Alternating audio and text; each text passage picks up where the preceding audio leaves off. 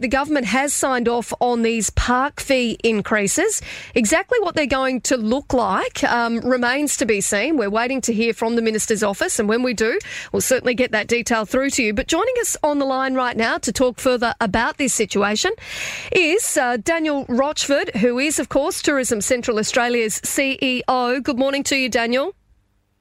Good morning, Katie, and good morning to your listeners, and Happy New Year. You too. Great to have you on the show for the first time this year.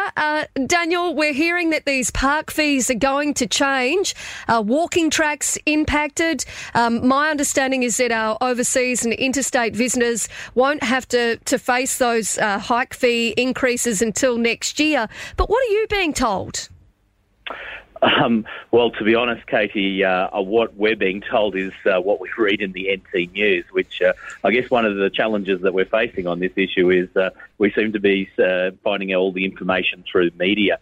Look, when this broke last week, we certainly called for a very robust consultation with the tourism industry. And again, we've read something in the NT News this morning that there's been decisions made overnight. So, look, this is, while I don't disagree with the concept, most jurisdictions do charge some form of fee. And let's face it, if these monies go into and are invested in our national park, that's a good thing for tourism.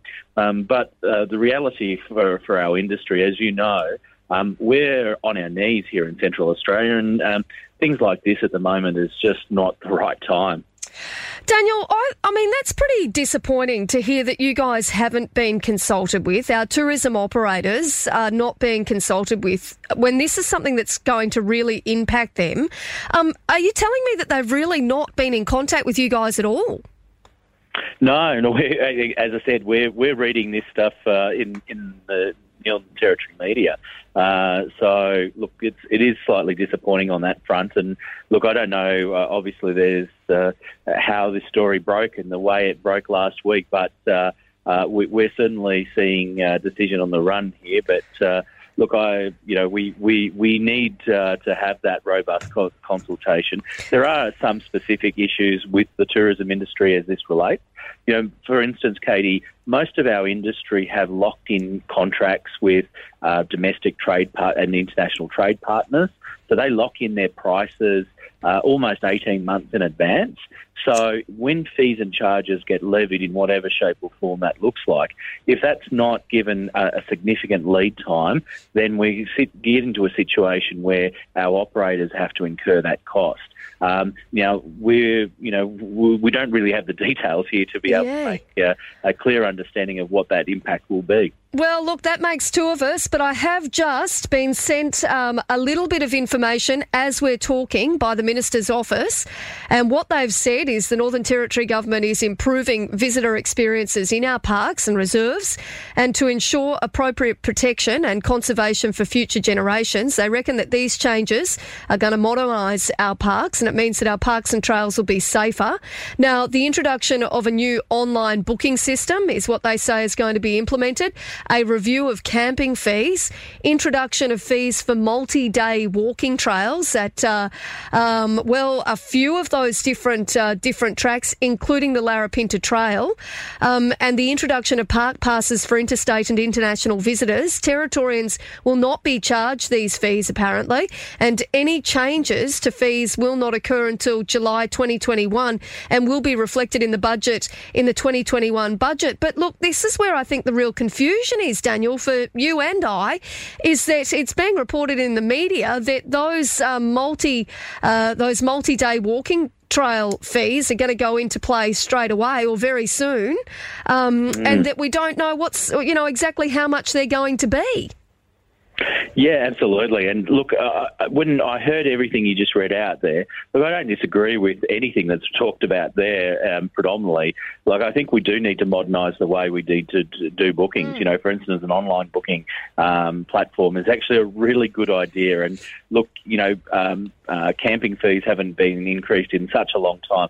There's scope there, and I don't disagree with that. Yeah. But we've got to do this once and do it right, Katie, and that's the important thing. And And look, when, I just feel that there's some sort of rush here for some reason. And, at the end of the day, our industry is very much, and we're only just one stakeholder, of course, but this is really poor timing when it comes to our industry, because now is not a particularly good time. No. And that's the thing. I think you've just got to consult with people. You've got to tell them exactly what's going on. Daniel, give us a bit of an update on the state of play with tourism at the moment and what you're hearing from operators. Yeah, look, I'd like to say, and I'm a bit of a glass half full guy. Yeah, you are, times, Katie, but I'm struggling at the moment. I'm getting phone call after phone call, day in, day out at the moment. Businesses saying that they're going to be closing down. Look, we've seen in the media, and I saw this morning up in Cairns, the operators up there saying it was a great summer. Front page of the NT News last week said it was a great summer period for the Darwin operators. That has not been the case here in Central Australia. We have had a very poor summer, which is traditionally the time we get international visitors. They were, of course, not there for our industry. We're only seeing roughly about 10 to 15% of the territory vouchers coming through to Central Australia. Our industry is on their knees. And to add insult to injury, I'm hearing other issues now starting to come to play, things like insurance hikes, the inability to get staff and labour into businesses. All this is just turning that snowflake into a snowball. And we're really at that time where Central Australia needs some form of direct assistance. Daniel, is this because of COVID, or is the crime issue in Central Australia greatly impacting you? Oh, look, I was speaking to a politician yesterday about this issue, about our issues here. And, I was about 10 minutes into the conversation about our concerns here in the tourism industry before I even raised crime and safety as a problem. And of course, there is no doubt the crime and safety issue is one that is of enormous concern to the tourism industry. I'm hearing that even I was in Yulara just recently, so 500 kilometres away from Alice Springs.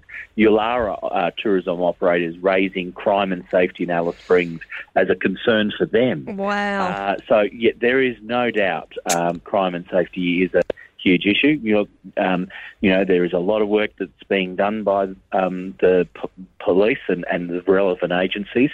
Out the front of the Alice Springs Information Centre now, as I sit here, is a massive, big mobile police station. So they're doing a lot of work there, but that perception is difficult to overcome, and it is just turning that snowflake into a much bigger snowball for us. And we're in an absolute dire situation here. We are, I had one operator, which is one of our iconic operators, saying he doesn't think he's going to last another 2 months. They just don't have the cash flow.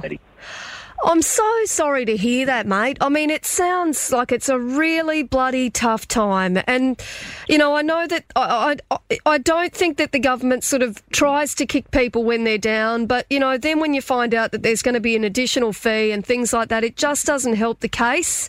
I really feel for you guys. Yeah, look, I think, in respect to the government, I think there is a heartfelt desire to support our industry, and that has been very clear. And whatever side of politics, whatever tier of politics, there is an absolute intent to support. Yeah. But I guess the message that we've got to get out there at the moment is, look, we're in a really difficult situation at the moment, and we need some additional support here, or we're going to face basically a lot of closures and our industry almost crippled, which is not what we would want when we're trying to go through and out the other side of this pandemic. Yeah, absolutely. Well, Daniel, I am going to have to leave it there. I really appreciate you talking to us this morning. And I tell you what, to any of our listeners, if you've got some spare cash and if you're in a situation where you can head to Central Australia for a holiday, get out there and support our wonderful tourism operators. Sounds like a grand plan. Thank you so much, Katie. Thanks, Daniel. We appreciate your time.